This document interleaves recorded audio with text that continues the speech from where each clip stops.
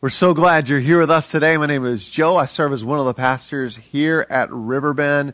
And I want to just invite each and every one of you to connect with us throughout the week. And one of the easiest ways to do that is to download our Riverbend app. And on that app, you'll find also a gift from us to you called Right Now Media. And I want to just encourage you to go to your app store. And if you're not sure how to download an app or how to get this app, you can easily find those instructions on our website, riverbendonline.org.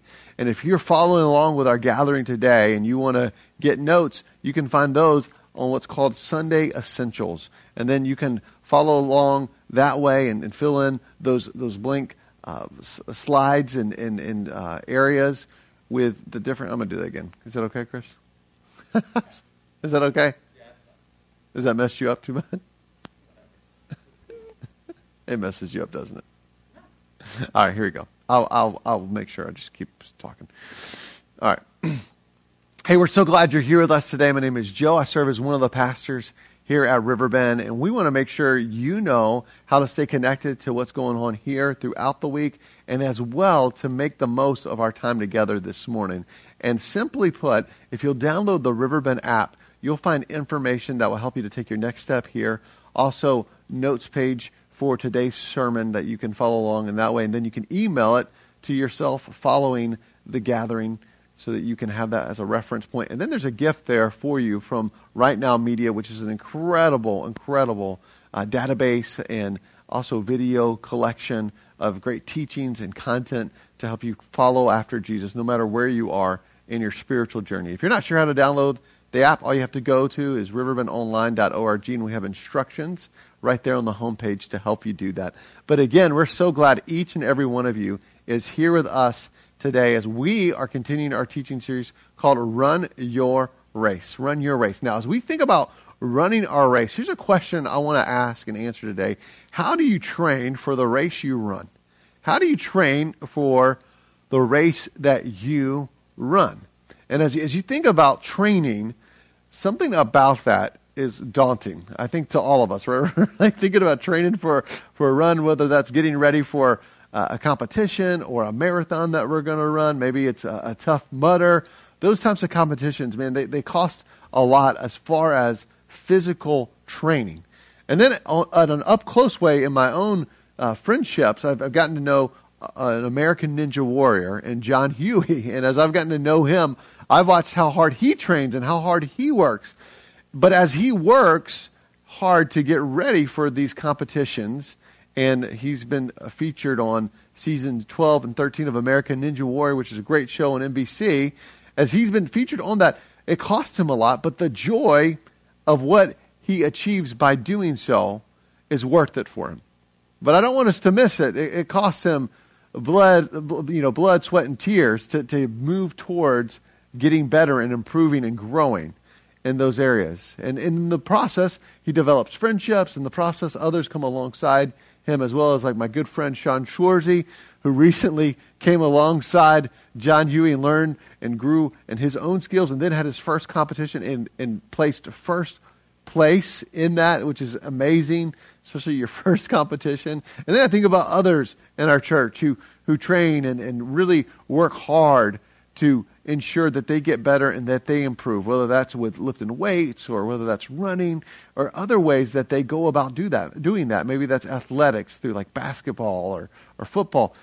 All the things that they have in common is they have to train, they have to work towards it. They have to grow in where they've been to where they want to go. And that means they have to put effort into it, time into it, at times even money, times away from the things that they really enjoy, like being with their families, so that they can actually pour themselves and give themselves into getting better and growing and improving. And in our own lives as well, as we think about training for the race that we're to run, as we come after all that God has for us and all that He's intended for us, we have to be a people who allow Him to train us.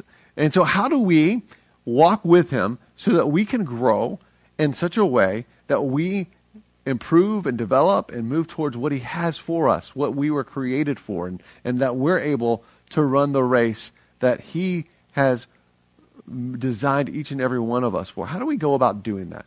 Well, I want us to see that today because last week we talked about what the race is and how we do it. Today I want to focus more on the training piece of it.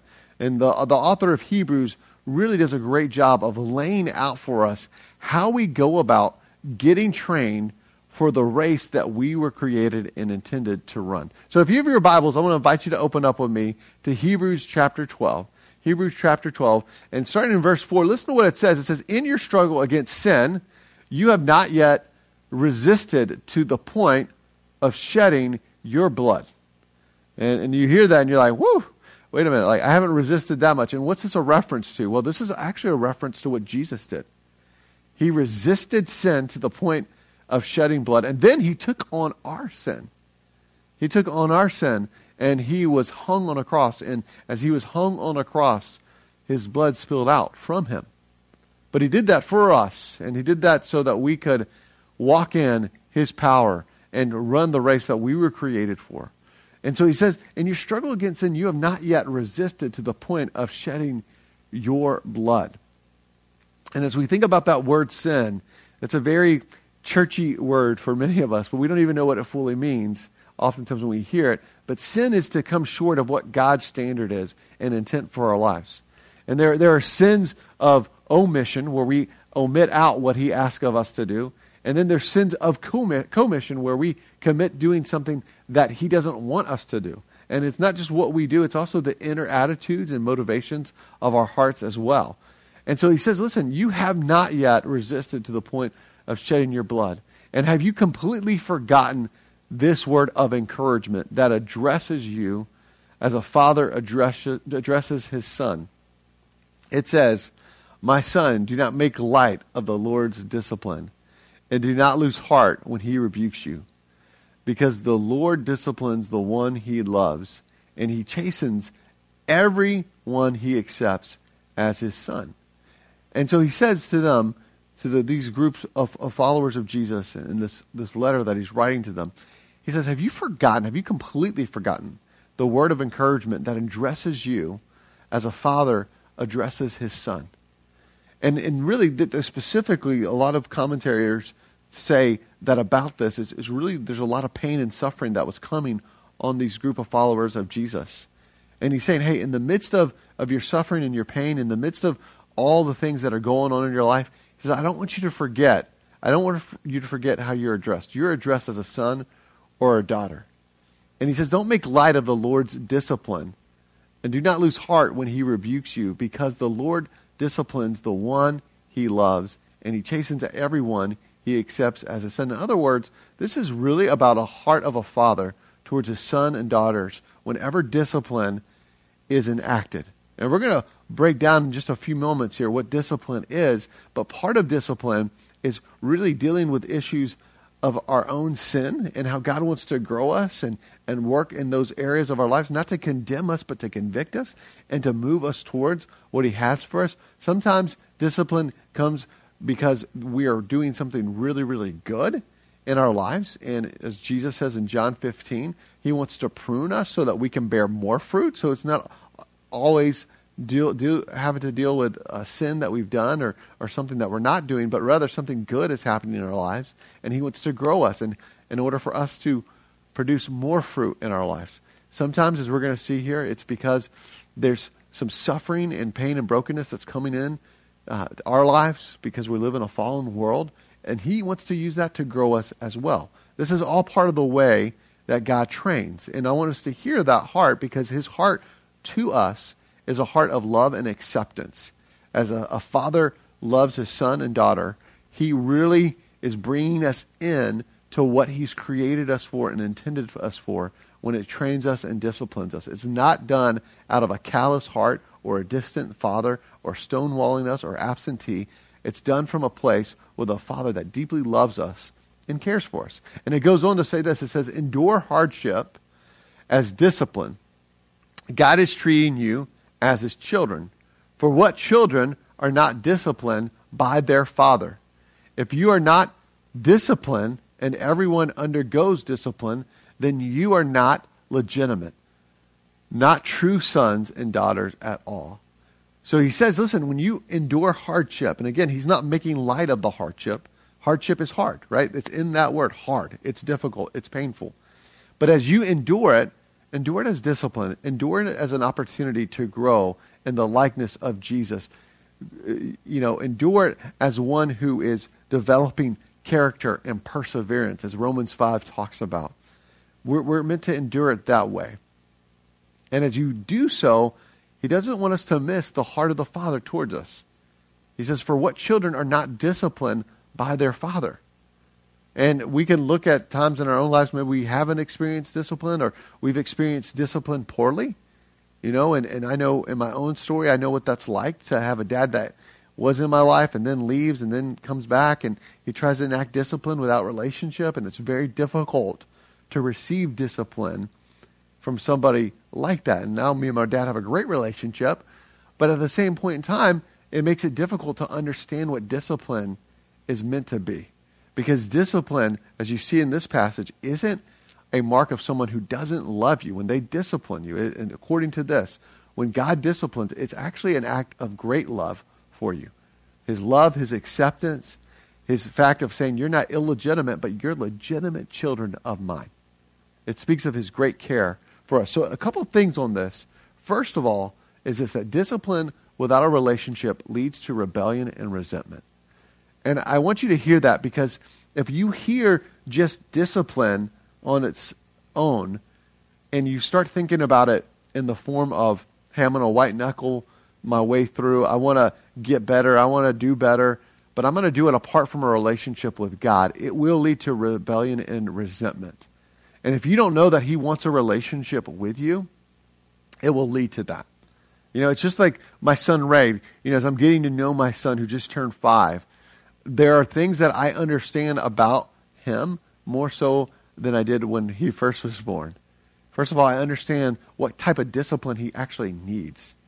But that happens because of relationship, right? There's a relational quality. And so I know the things he needs to grow in and improve in, but I also know the ways in which discipline is going to be received best by him. And that doesn't mean that discipline's pleasant. And that doesn't mean I ask him, hey, what kind of discipline would you like? That's not what I mean. I simply mean the heart of the Father understands his children and understands what they need. There's a relationship there. He's doing it with us. He's walking with us through this discipline and this training. But if you don't have that type of relationship with your Heavenly Father, it will feel like rigid rules. And it will cause this rebellion and this resentment towards God. And maybe you were brought up in a church where it was rigid rules. Was do this or don't do that. It was a to-do list. And that's not the heart of this passage at all.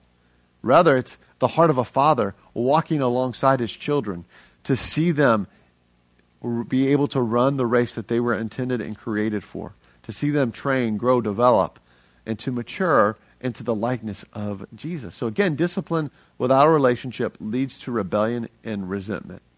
Discipline is proof of God's delight in you as his child. And I want you to hear that, because without discipline, according to this passage, we would be like illegitimate children. But the fact that he disciplines us is an act of love. It's an act of his acceptance of us as part of his family. It shows his delight in us. If you think about it in this way, well, it's very true that rules without relationship are going to lead to a rebellion and a resentment in a person. I would say also it's true that if you have a relationship and there's no form of rules and boundaries, you're actually setting that person up for failure and disaster going forward in their lives. They're not going to be able to grow. They're not going to be able to fully step into who they were created for. And the same is true of us. When we're unwilling to come under discipline, even though it's not pleasant, even though it's painful, we cannot step fully into what we were intended and created for. But again, if we understand God's heart towards us to walk with us so that we can run the race we were created for, we understand that discipline then is proof of God's delight in us as his child. And so as we think about discipline, I want to just give us this definition. Healthy discipline equals rules with relationships. Because rules simply are just boundary lines. They're boundaries for how we're to live our lives. And it says in Psalm 16 that your boundary lines have fallen in pleasant places for me. And so boundary lines can be viewed as something that hinders our lives, or we can view them the way that they were intended to be viewed, as this passage talks about in the heart of our Heavenly Father, as ways in which we are set free and we are healed to walk by His help and strength and power to life and the race that we were created for. It sets the lanes. It sets the lanes. It allows us to run freely. The freedom that He's created us for and the freedom that we so desire and long for. So again, healthy discipline equals rules with relationships. Well, it goes on here in the passage and it says this, moreover, we have all had human fathers who disciplined us and we respected them for it. How much more should we submit to the Father of spirits and live?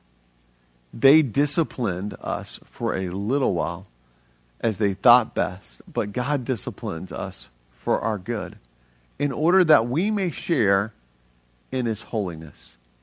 And He says, listen, what human father have we seen discipline based off, again, rules with relationships that we don't look at and say, I respect this person? Well, He's saying we respect those who did discipline in that way. We have a great deal of respect for them. Recently, I was at a memorial service and funeral for a man named Jim Howard. And it was so evident to me the respect that he had from his children and his grandchildren and many in the church where he served at. And this was a church that I was a part of, and I was a youth pastor at for the first 3 years after college. And as I got to know him and I saw him, there's this steadfastness, there's this faithful discipline in his life. But not only is there this faithful discipline in his life, but then he would bring that loving discipline to his children, his grandchildren as well. He would help them to grow and develop. He was a man, though, that was very respected as a result of that. And he says they disciplined us for a while. Jim Howard disciplined for a while, right? But how much more should we submit to the Father of Spirit and live? How much more should we come under His leadership? Because under His leadership, we can step into the life that we were created for and share in His holiness. And sharing in His holiness speaks of being set apart, so called out, but then not only called out, but to join Him in what He intends for our lives, but the lives of those around us as well.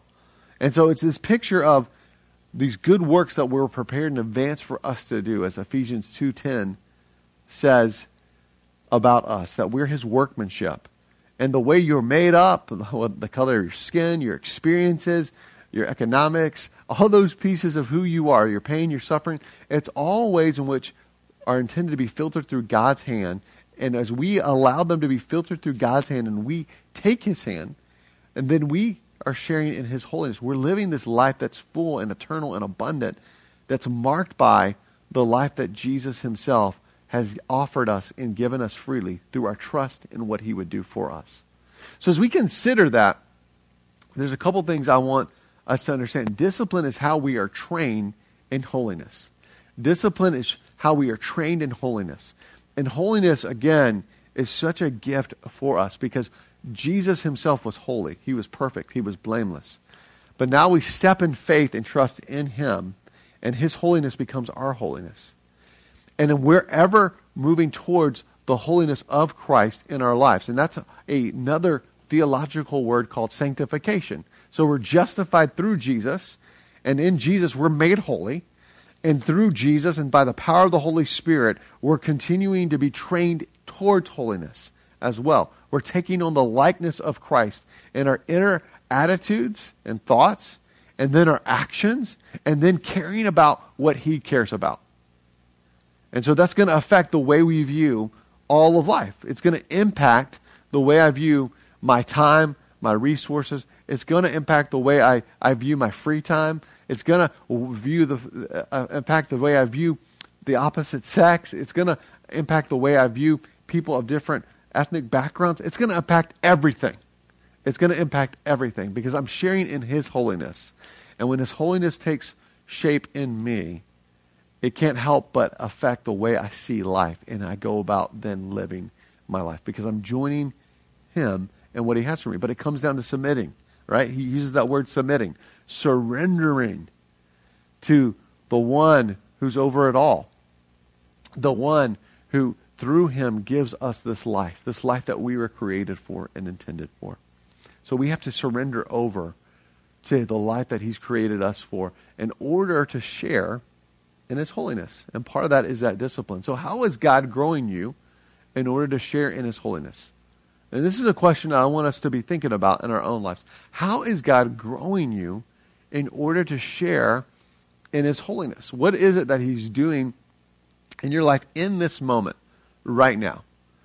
And I want you to be thinking about that. And maybe you've been reluctant, or maybe you've been putting an arm's length at him and keeping distance from him, but he's inviting you into something, not to condemn you, but to deepen his conviction of who you are created to be, and what he says of you, and even for you to get to the point of not only confessing sin, but seeing the power to change through what he's offered you and done for you, and then allowing others to come around you in that. I want you to be thinking about where in your life right now is he attempting to do that? Where is he wanting to do that? And then to take it a step further and to let people in your life know about those changes that he's seeking to do. I would just encourage you to pick one person that you know loves Jesus and loves you, and let them know so that they can encourage you and cheer you on in that. Well, as we continue on here in this passage, it says this. It says, no discipline seems pleasant at the time. Would we agree with that? No discipline seems pleasant at the time? I think we would all agree with that. But painful.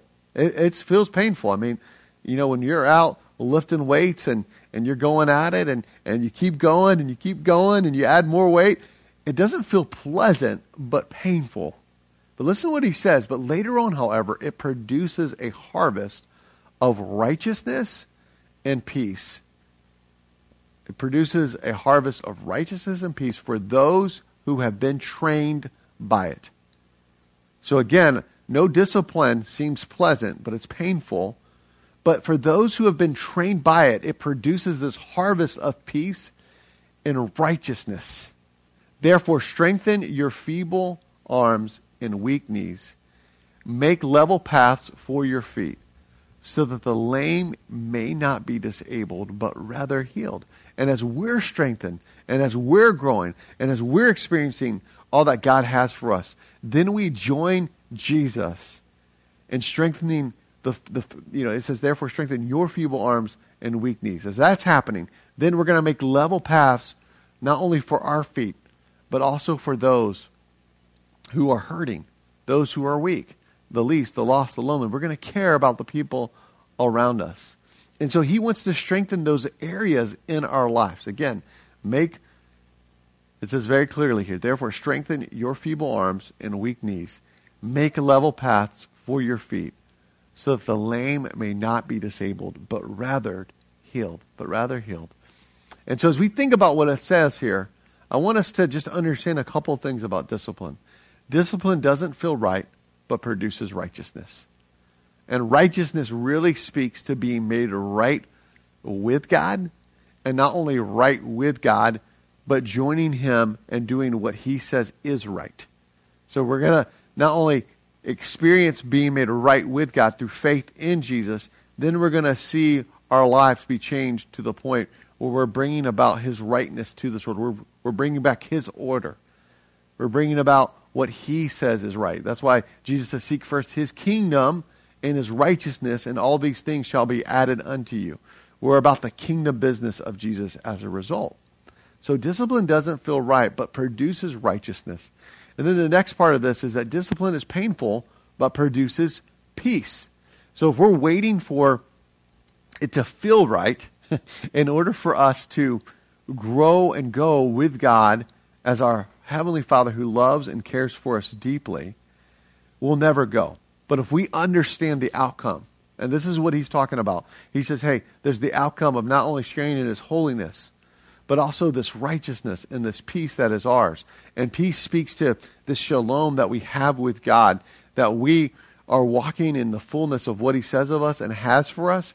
And not only that, but that we're bringing that wherever we go as well. There's a peace, the peace that is about his view and purposes for our lives that we then are able to step into. So discipline is painful, but produces peace. And it says these last couple of verses here again, therefore strengthen your feeble arms and weak knees, make level paths for your feet, so that the lame may not be disabled, but rather healed. And I want to just close out on these couple of verses here, because there's something about being strengthened where your arms are feeble and your knees are weak. And he talks about making level the paths for your feet so that the lame may not be disabled, but rather healed. And I want us to just take account and stock in our lives with a couple questions. Where are you weak, and how can God's discipline strengthen you? Where are you weak right now? Where is there a weakness in your own life? And how can God's discipline strengthen you? What is it in your own life that you would say, man, I have a weakness here. I have a weakness here. God's trying to grow me. God's trying to strengthen me right now. Where is that in your own life? Yeah, I know for me this week, coming off Easter, I'm so excited about what God's doing, and there's so much to celebrate. But one of the things that God was trying to strengthen me in is to be wholeheartedly with him and be with those around me, and to slow down, because it's so easy once I start getting revved up to stay at that place, because there's so much I want to see done, so much that needs to happen, so much that I'm excited about. And not that in itself is bad or wrong. I think it's good. But it's wrong when it gets out of bounds with waiting on him and letting him take the lead and me joining him in what he's doing. It's wrong when I can't put down my phone and I'm incessantly checking my phone, thinking somehow that's going to solve whatever it is that I'm seeing or feeling.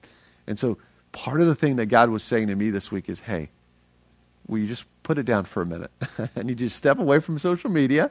Step away. Put the phone down. Step away. Be wholeheartedly with me and others. Slow down to experience my love for you so that you then can love others well and lead others well.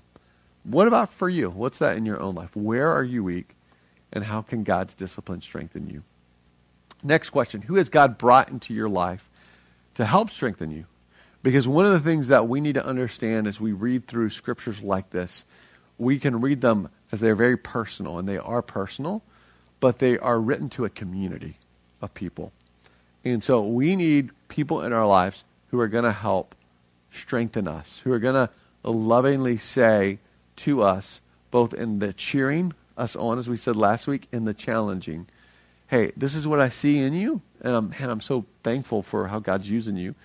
Hey, here's an area of growth and opportunity and development that I see. We need people like that. We need people who will say to you, hey, I see this and I'm affirming it and I'm encouraging you in it, but also I see this area where you are getting a little off track here. You know, I had friends this week even, speaking of the phone thing, that just helped me to think through, like, hey, slow down a little bit. You know, you're excitable, you're energetic. That came through my wife, and even through my brother John, through Pastor Chris, through others as well, to say, hey, again, they weren't rebuking me. They were just lovingly saying, hey, slow down a little bit. You need to slow down. And they're right, because when I slow down, then I can see clearly, and I do my best work. I'm at my best when I'm working from a place of rest. And what does rest mean? It doesn't mean just vegging on the couch and watching TV. It means trusting God with outcomes, trusting him and letting him have his way. What about you? Who are those people in your own life? And then the last question is, who has God put on your path to help bring his healing hand? It talks about this passage not just in the sake of our own lives and in the communal aspect of who we're becoming collectively, but it also speaks to those who are lame and those who need healing. And maybe that's you. Maybe you feel like you need healing. But also there are people all around us here in the valley who need the healing touch of Jesus. And the way that we're able to join him in that is to come under his discipline. As we come under his discipline again, we share in his holiness, We experience the life that's abundant and full and eternal in him. We experience the harvest of righteousness and peace, right? We get stronger, and we're able then to walk with. Not perfect. This is not what I'm talking about, because we're forever in process. But rather, we're a people who are coming under his leadership and allowing our lives to be changed and transformed by who Jesus is. And then what happens is people are drawn to that, but then we have an opportunity as we're strengthened in Jesus, as we come under his loving discipline of us and walk with him, then to be what Henry Nouwen calls wounded healers. And as we're wounded healers, then we're able to say, hey, as Jesus has healed us, as he's working in our lives, we want to be his hands and feet to you. And as we think about this idea of training, discipline, all these parts that are painful and hard, Ann Voskamp has this great quote. She says, you get to choose in life between two different pains, the pain of disappointment or the pain of discipline. Which one will you choose? Disappointment is, hey, I'm unwilling to come under discipline and to experience change, transformation, and growth because it's too painful for me to do.